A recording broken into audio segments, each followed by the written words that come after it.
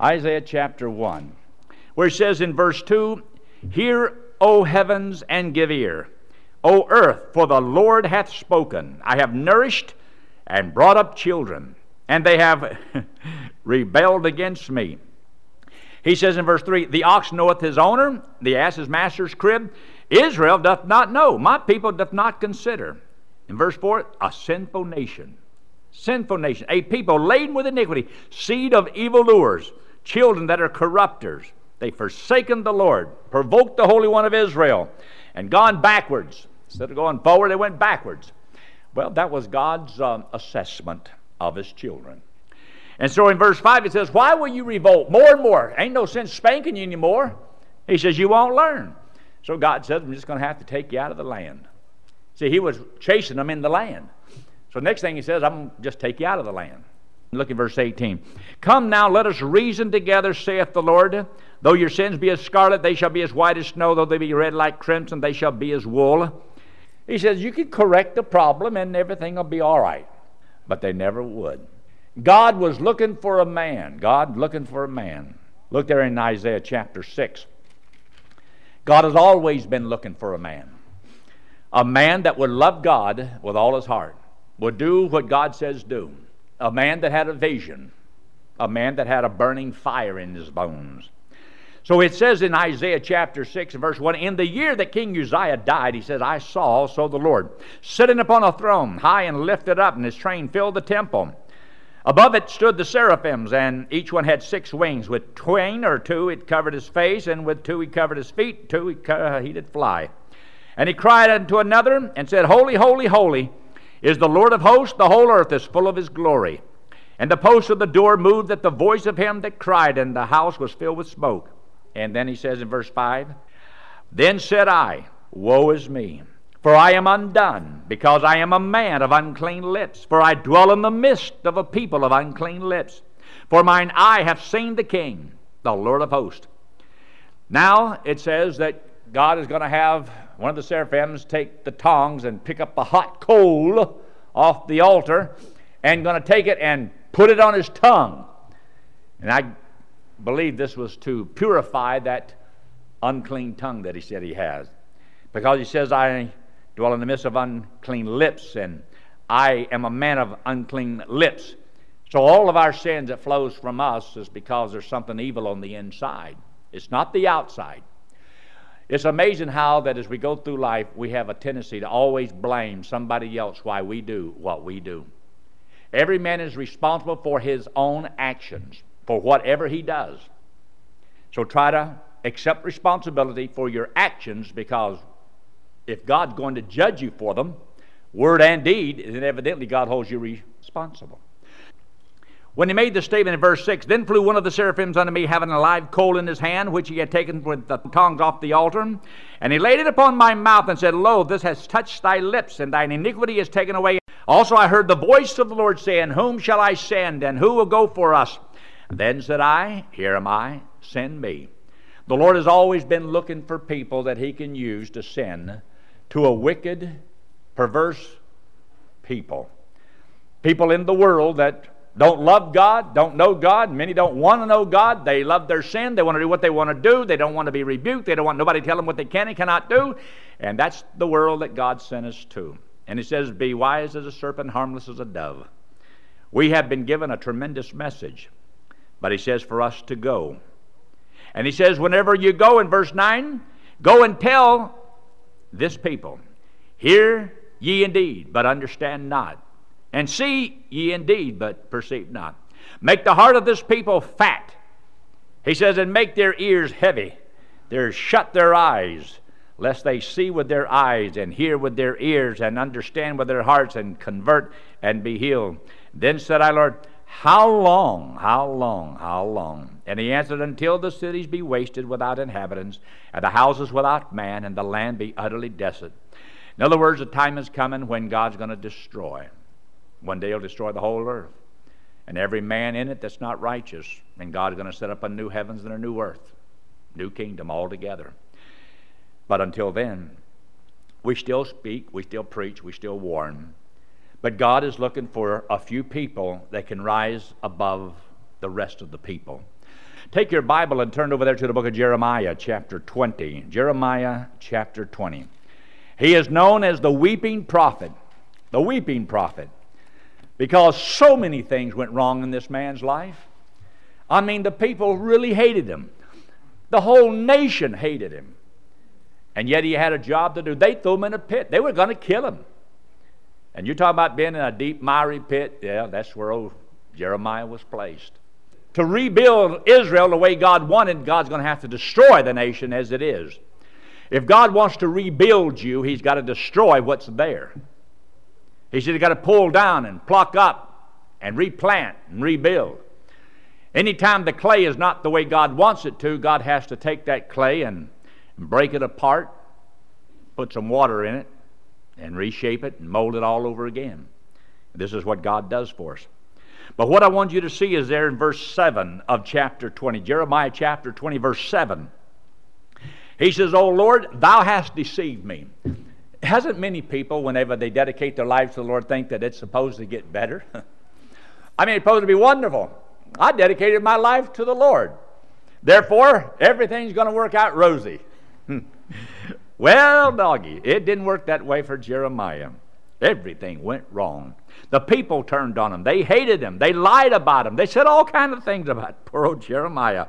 He said in verse 7, "O Lord, thou hast deceived me, and I was deceived. You did it.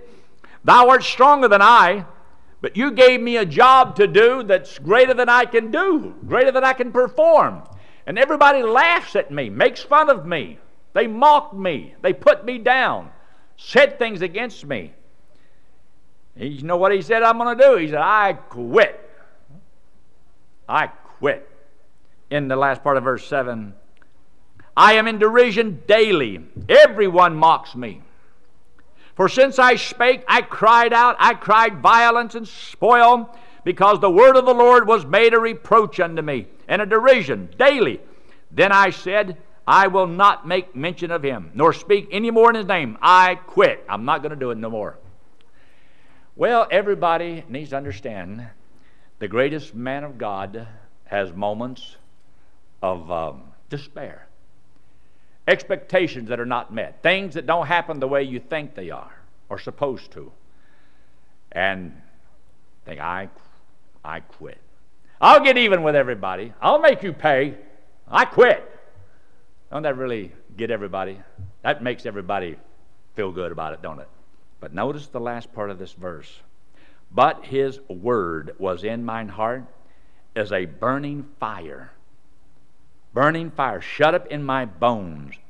I remember when Dr. Curtis Hudson passed away, I wrote a little poem called "Flame in the Wind." You're a flame in the wind. And the wind of the Holy Spirit is flaming a wind in order to set little brush fires all across the world. And God is wanting to use you that's on fire to fire somebody else and to fire somebody else. An unlit candle cannot light another candle. An unlit candle can't light another candle. You can't challenge and motivate somebody else if you're not challenged and motivated. You have to be lit and on fire to set a fire. You have to have a fire to set a fire. And he says, "Your word was in my bones." It's a burning fire. And I was weary with keeping my mouth shut, with forbearing, holding back. And I could not stay. I could not stay like that. I had to do something. So in spite of everything, he says, I decided I'm going to do it. Look at verse 12. "But, O Lord of hosts, that trieth the righteous, and seeth the reins in the heart, let me see thy vengeance on them. For unto thee have I opened my cause." In other words, he had to get to where I'm just going to have to trust the Lord to take care of everything else. I'll just do what God wants me to do. It's a tremendous story, but God is always looking for a man. But the man has got to be able to take the heat of whatever is coming in life. Remember, you've got to fight the devil because he's trying to stop you. You've got an old sinful nature, you've got to whip that. You've got people that'll say things, you've got to whip that. And sometimes the closest people to you may not always back you. They got to whip that. You just got to stay faithful, doing what God wants you to do. Take your Bible and turn over there to the book of Samuel.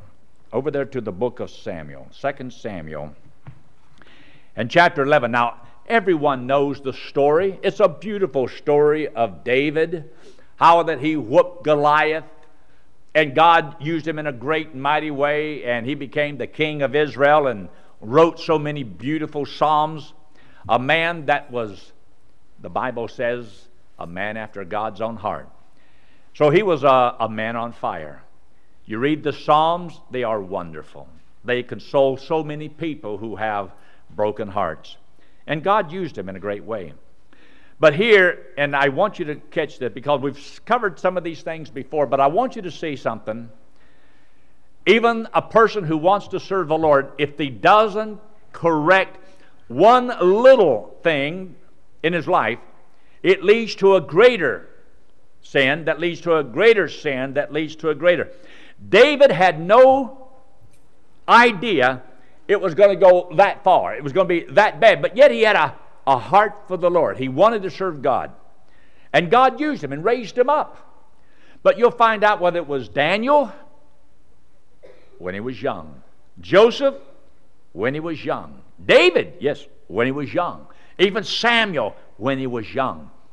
There's so many that God used while they were young, and the 3 Hebrew children.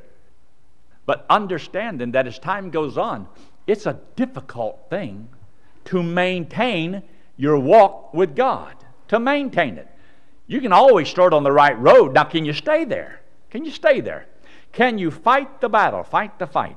But look very quickly there in chapter 11 and verse 1. And it came to pass after the year was expired, at the time when kings go forth to battle, that David sent Joab and his servants with him and all Israel, and they destroyed the children of Ammon and besieged Rabbah. But David tarried still at Jerusalem. And it came to pass at eventide that David arose from off his bed, walked upon the roof of the king's house, and from the roof he saw a woman washing herself, and the woman was very beautiful to look upon. Well, even the Bible says that she was beautiful to look upon. And it says, and David sent and inquired after the woman. One said, is not this Bathsheba, the daughter of Eliam, the wife of Uriah the Hittite? And David sent messengers and took her, and she came in unto him, and he lay with her. For you that don't know what that means, they had sex together. They had sexual intercourse. He committed adultery. That's what happened. In verse 5, and the woman conceived and sent and told David and says, I am with child.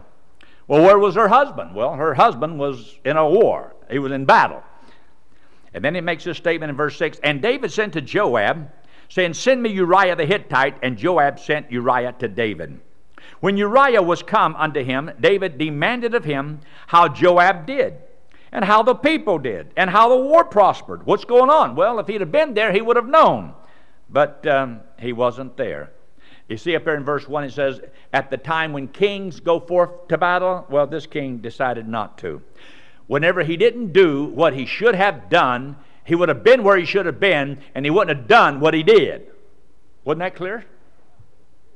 One little sin that led to another sin, and when you try to cover up that sin, you have to commit a bigger sin and another sin, and it seems like there's no end to it. It becomes a trap, a snare. And how can you get out of it? And so it says here in verse 7, so he had asked him all these questions. David said in verse 8 to Uriah, go down to thy house, wash thy feet. Uriah departed out of the king's house, and there followed him a mess of meat from the king. But Uriah slept at the door of the king's house with all the servants of his Lord, and went not down to his house. Now what was David up to? Well, David was trying to get Bathsheba's husband back from the war so that he would go home and spend the night with his wife, and when she has the baby, he'll think it's his. What's he trying to do? Cover his own sin. He's trying to cover what he did wrong. But of course, nobody knows what's happened. In verse 10, and when they had told David, saying, Uriah went not down unto his house. David said unto Uriah, camest not thou from thy journey? Why then didst not thou go down unto thy house? Uriah said unto David, the ark, and Israel, and Judah abide in tents, and my lord Joab, and the servants of my lord are encamped in the open fields. Shall I then go into my house to eat and to drink, to lie with my wife? As thou livest, and as thy soul liveth, I will not do this thing. And David said to Uriah, tarry here today also, and tomorrow I will let thee depart. So Uriah abode in Jerusalem that day and the next. When David had called him, he did eat and drink before him. And David, the man after God's own heart, got Uriah drunk. Why would he get him drunk? So that he couldn't think. So he couldn't reason. So he would go down to his house to see his wife. Why would David commit this sin?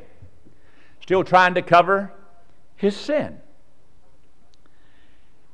You get into a trap, and it's like, how can I get out of this trap? When you do that which is wrong, confess it to God and correct it and go on. But if you don't correct it, then you're going to have to commit another sin to correct this one. And then you just commit another one and another one. And then it just gets worse and worse and worse as time goes on. Some people live and learn, and some people live and never learn. So in the middle part of verse 13, and at evening he went down out to lie on his bed with the servants of his Lord. But he went not down to his house. He still wouldn't do it. And it came to pass in the morning that David wrote a letter to Joab, sent it by hand of Uriah. Now here's Uriah, got a letter in his hand. What did this letter say?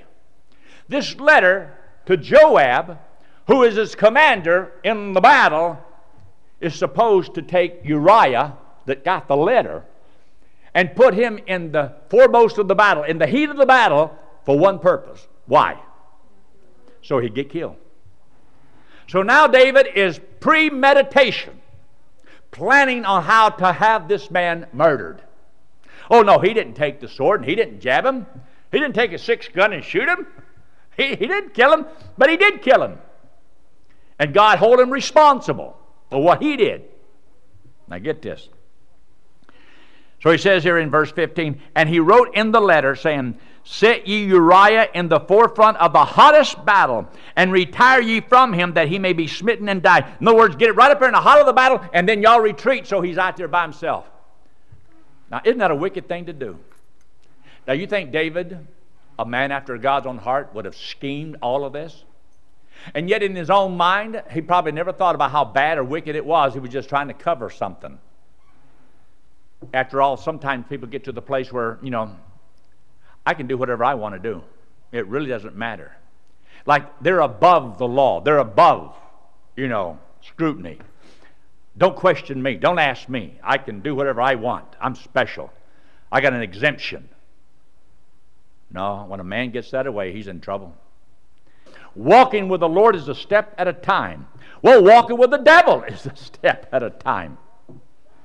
And you're the one that makes the choices. But you don't sometimes know, even if you follow the Lord, you know where it's going to go, but you know it's a path of righteousness. You start talking and walking away from the Lord, it's a path, but it's a path of destruction. It starts destroying till God takes that 2x4 and knocks you over the head till it rings like a Chinese gong. He says in verse 16, and it came to pass when Joab observed the city that he assigned Uriah into a place where he knew that valiant men were. And the men of the city went out and fought with Joab, and there fell some of the people of the servants of David. And Uriah the Hittite died also. And when the wife of Uriah heard that Uriah her husband was dead, she mourned for her husband. And when the mourning was past, David sent and fetched her to his house, and she became his wife, and bare him a son. But the thing that David had done displeased the Lord. Remember, when something begins to go wrong in your life, check and see, is there a reason that maybe I'm not right with the Lord and God is doing this because of something I need to correct? And if you will correct it quickly, then God will bless and everything will be all right. But if you don't, sooner or later, it's going to come down the road and God's going to have to really deal with you. Now get this. And the Lord sent Nathan unto David. The Lord sent Nathan unto David. He came unto him and he said unto him, there were 2 men in one city, the one rich, the other poor. The rich man had exceeding many flocks and herds, but the poor man had nothing, except one little ewe lamb, which he had brought up and nourished up, and it grew up together with him and with his children. It did eat of his own meat, and drink of his own cup, and lay in his bosom, and was unto him as a daughter. And there came a traveler unto the rich man, and he spared to take of his own flock, and of his own herd, to dress for the wayfaring man that was come unto him, but took the poor man's lamb, And David's anger was greatly kindled against the man, and said to Nathan, As the Lord liveth, the man that hath done this thing shall surely die. In other words, here's a man that killed a lamb, and David says he ought to die. What had he done? He killed a man. If a man should die for killing a lamb, what should happen to him? In verse 6, And he shall restore the lamb fourfold, because he did this thing, and because he had no pity. Isn't it amazing that the person who many times is guilty can see it in somebody else and they can't see it in themselves? This is why in the book of Matthew in chapter 7 it talks about before you can remove that little splinter in somebody else's eyes, get the 2x4 out of your own eye, because you can't see it. You can see the sin in other people's lives, but you have a difficult time seeing that thou doest the same thing. Thou art guilty. You're guilty in doing the very same thing, but you can see it in somebody else's life. And you can judge it so quickly. But thou art the man. And he makes this statement in verse 7. And Nathan said to David, Thou art the man. Thus saith the Lord God of Israel, I anointed thee king over Israel, and I delivered thee out of the hand of Saul. God says, I did this. I chose you to be the king. And verse 8, And I gave thee thy master's house, and gave thee the house of Israel and of Judah. And if that had been too little, I would moreover have given unto thee such and such things. In other words, there's a lot of things you could have had if you'd have just asked me. In other words, like God said, you have no idea what I wanted to do for you. I would have done for you if you'd have just let me know. You'd talk to me. That's why I've said before, God may know what you have need of, but He doesn't give it to you unless you ask. That's what He's talking about in the book of James. He says, you have not because you ask not. You didn't ask. But if He said, if you just asked me, He said, what I would have done for you, what I would have given you. And many of God's people go through life missing out on an awful lot of blessings that they could have had. In verse 9, Wherefore hast thou despised the commandment of the Lord, to do evil in His sight? See, the only reason he did what was wrong is because there's something about God he despised. In the New Testament, maybe this strong, but it says this, you've left your first love. When you lose your love for the Lord, your judgment goes. Your discernment's gone. I'm sorry. That's the book. You can't think straight. The Bible says and warns in His Word, He says, abstain, stay away from an angry man. Stay away from an angry person. Because they're exposed. You never know what they're going to do next. That's because they no longer love God. They don't love the Word. When you get away from the things of God, you can't think, you can't reason, you can't see, you cannot discern. And that's why Isaiah was told, he says, I'm going to have you preach to people that no longer will see, they're no longer hear. They're dull of hearing. But I want you to do it because everything you say to them, I'm going to use against them. The day will come where we'll be witnesses. Yes, I preached that, and I said that, and I warned, and this is what you heard. And you rebelled. You didn't want to hear it. You wouldn't correct. And David thought he solved his problem his way. And even while we read these scriptures, you let what these scriptures say burn into your mind, because they are warning signs. They're to help us to be godly individuals. And you cannot fool God. He says in verse 10, Now therefore the sword shall never depart from thine house, because thou hast despised who? You despise God. The anger, the bitterness, the sins of life, all these things, the adultery, the murder, all that, is because you hate God. Now you would never think that David, who loved God with all his heart, well, he stopped loving God with all his heart. And now God is going to deal with this individual. And He says, the sword shall never depart from your house. In other words, from this day forward, it never left his house. It cost David, it cost that little child that was born, and it cost him fourfold in his family that he reached down the road. He says in verse 11, Thus saith the Lord, Behold, I will raise up evil against thee out of thine own house. God said, I'll do it. I'm going to do this. This is what I'm going to do. See, you can make the choice about what you want to do. But it's God that can choose the consequences of your deed. So you can't live as you please and get away with it. You can't rebel against God and get away with it. And yet you may not know that it came from God, but God says, I sent it. I sent it. Well, it's just something that happened. It was just an accident. No. Something else is going on. And look what he says in verse 12. For thou didst it secretly, but I will do this thing before all Israel and before the sun. He didn't want nobody to know it. It's been written down in the holy book. And how many of you know about David and what he did? Just about everybody in the world has heard this story. David said unto Nathan, I have sinned against the Lord. And Nathan said unto David, the Lord also hath put away thy sin. Thou shalt not die. Howbeit, because, and this is the part that really hurt me when I read this, and it should hurt you, that the things that we say and do that are wrong is a bad testimony toward our God. It gives the enemy a chance to say something even against the gospel of grace. How many times I've heard people say, you teach this gospel by grace, and you don't have to stop anything or join anything. You don't have to change your life. You don't have to stop your sin and all that. And then look at some of those Christians and how they live. If that's Christianity, I don't want anything to do with it. And those who know the gospel of grace, love the gospel of grace, are the biggest hindrances to the gospel of grace. Their own disobedience slams the gospel. Instead of that being the most powerful thing in a person's life that can cause them to rise up and be what God wants them to be, they use it as a cloak of covetousness so they can become a stumbling block to the world. Howbeit, because by this deed thou hast given great occasion to the enemies of the Lord to blaspheme. By our life we bring honor to God, glory to God, praise to God, or we bring shame and dishonor to God.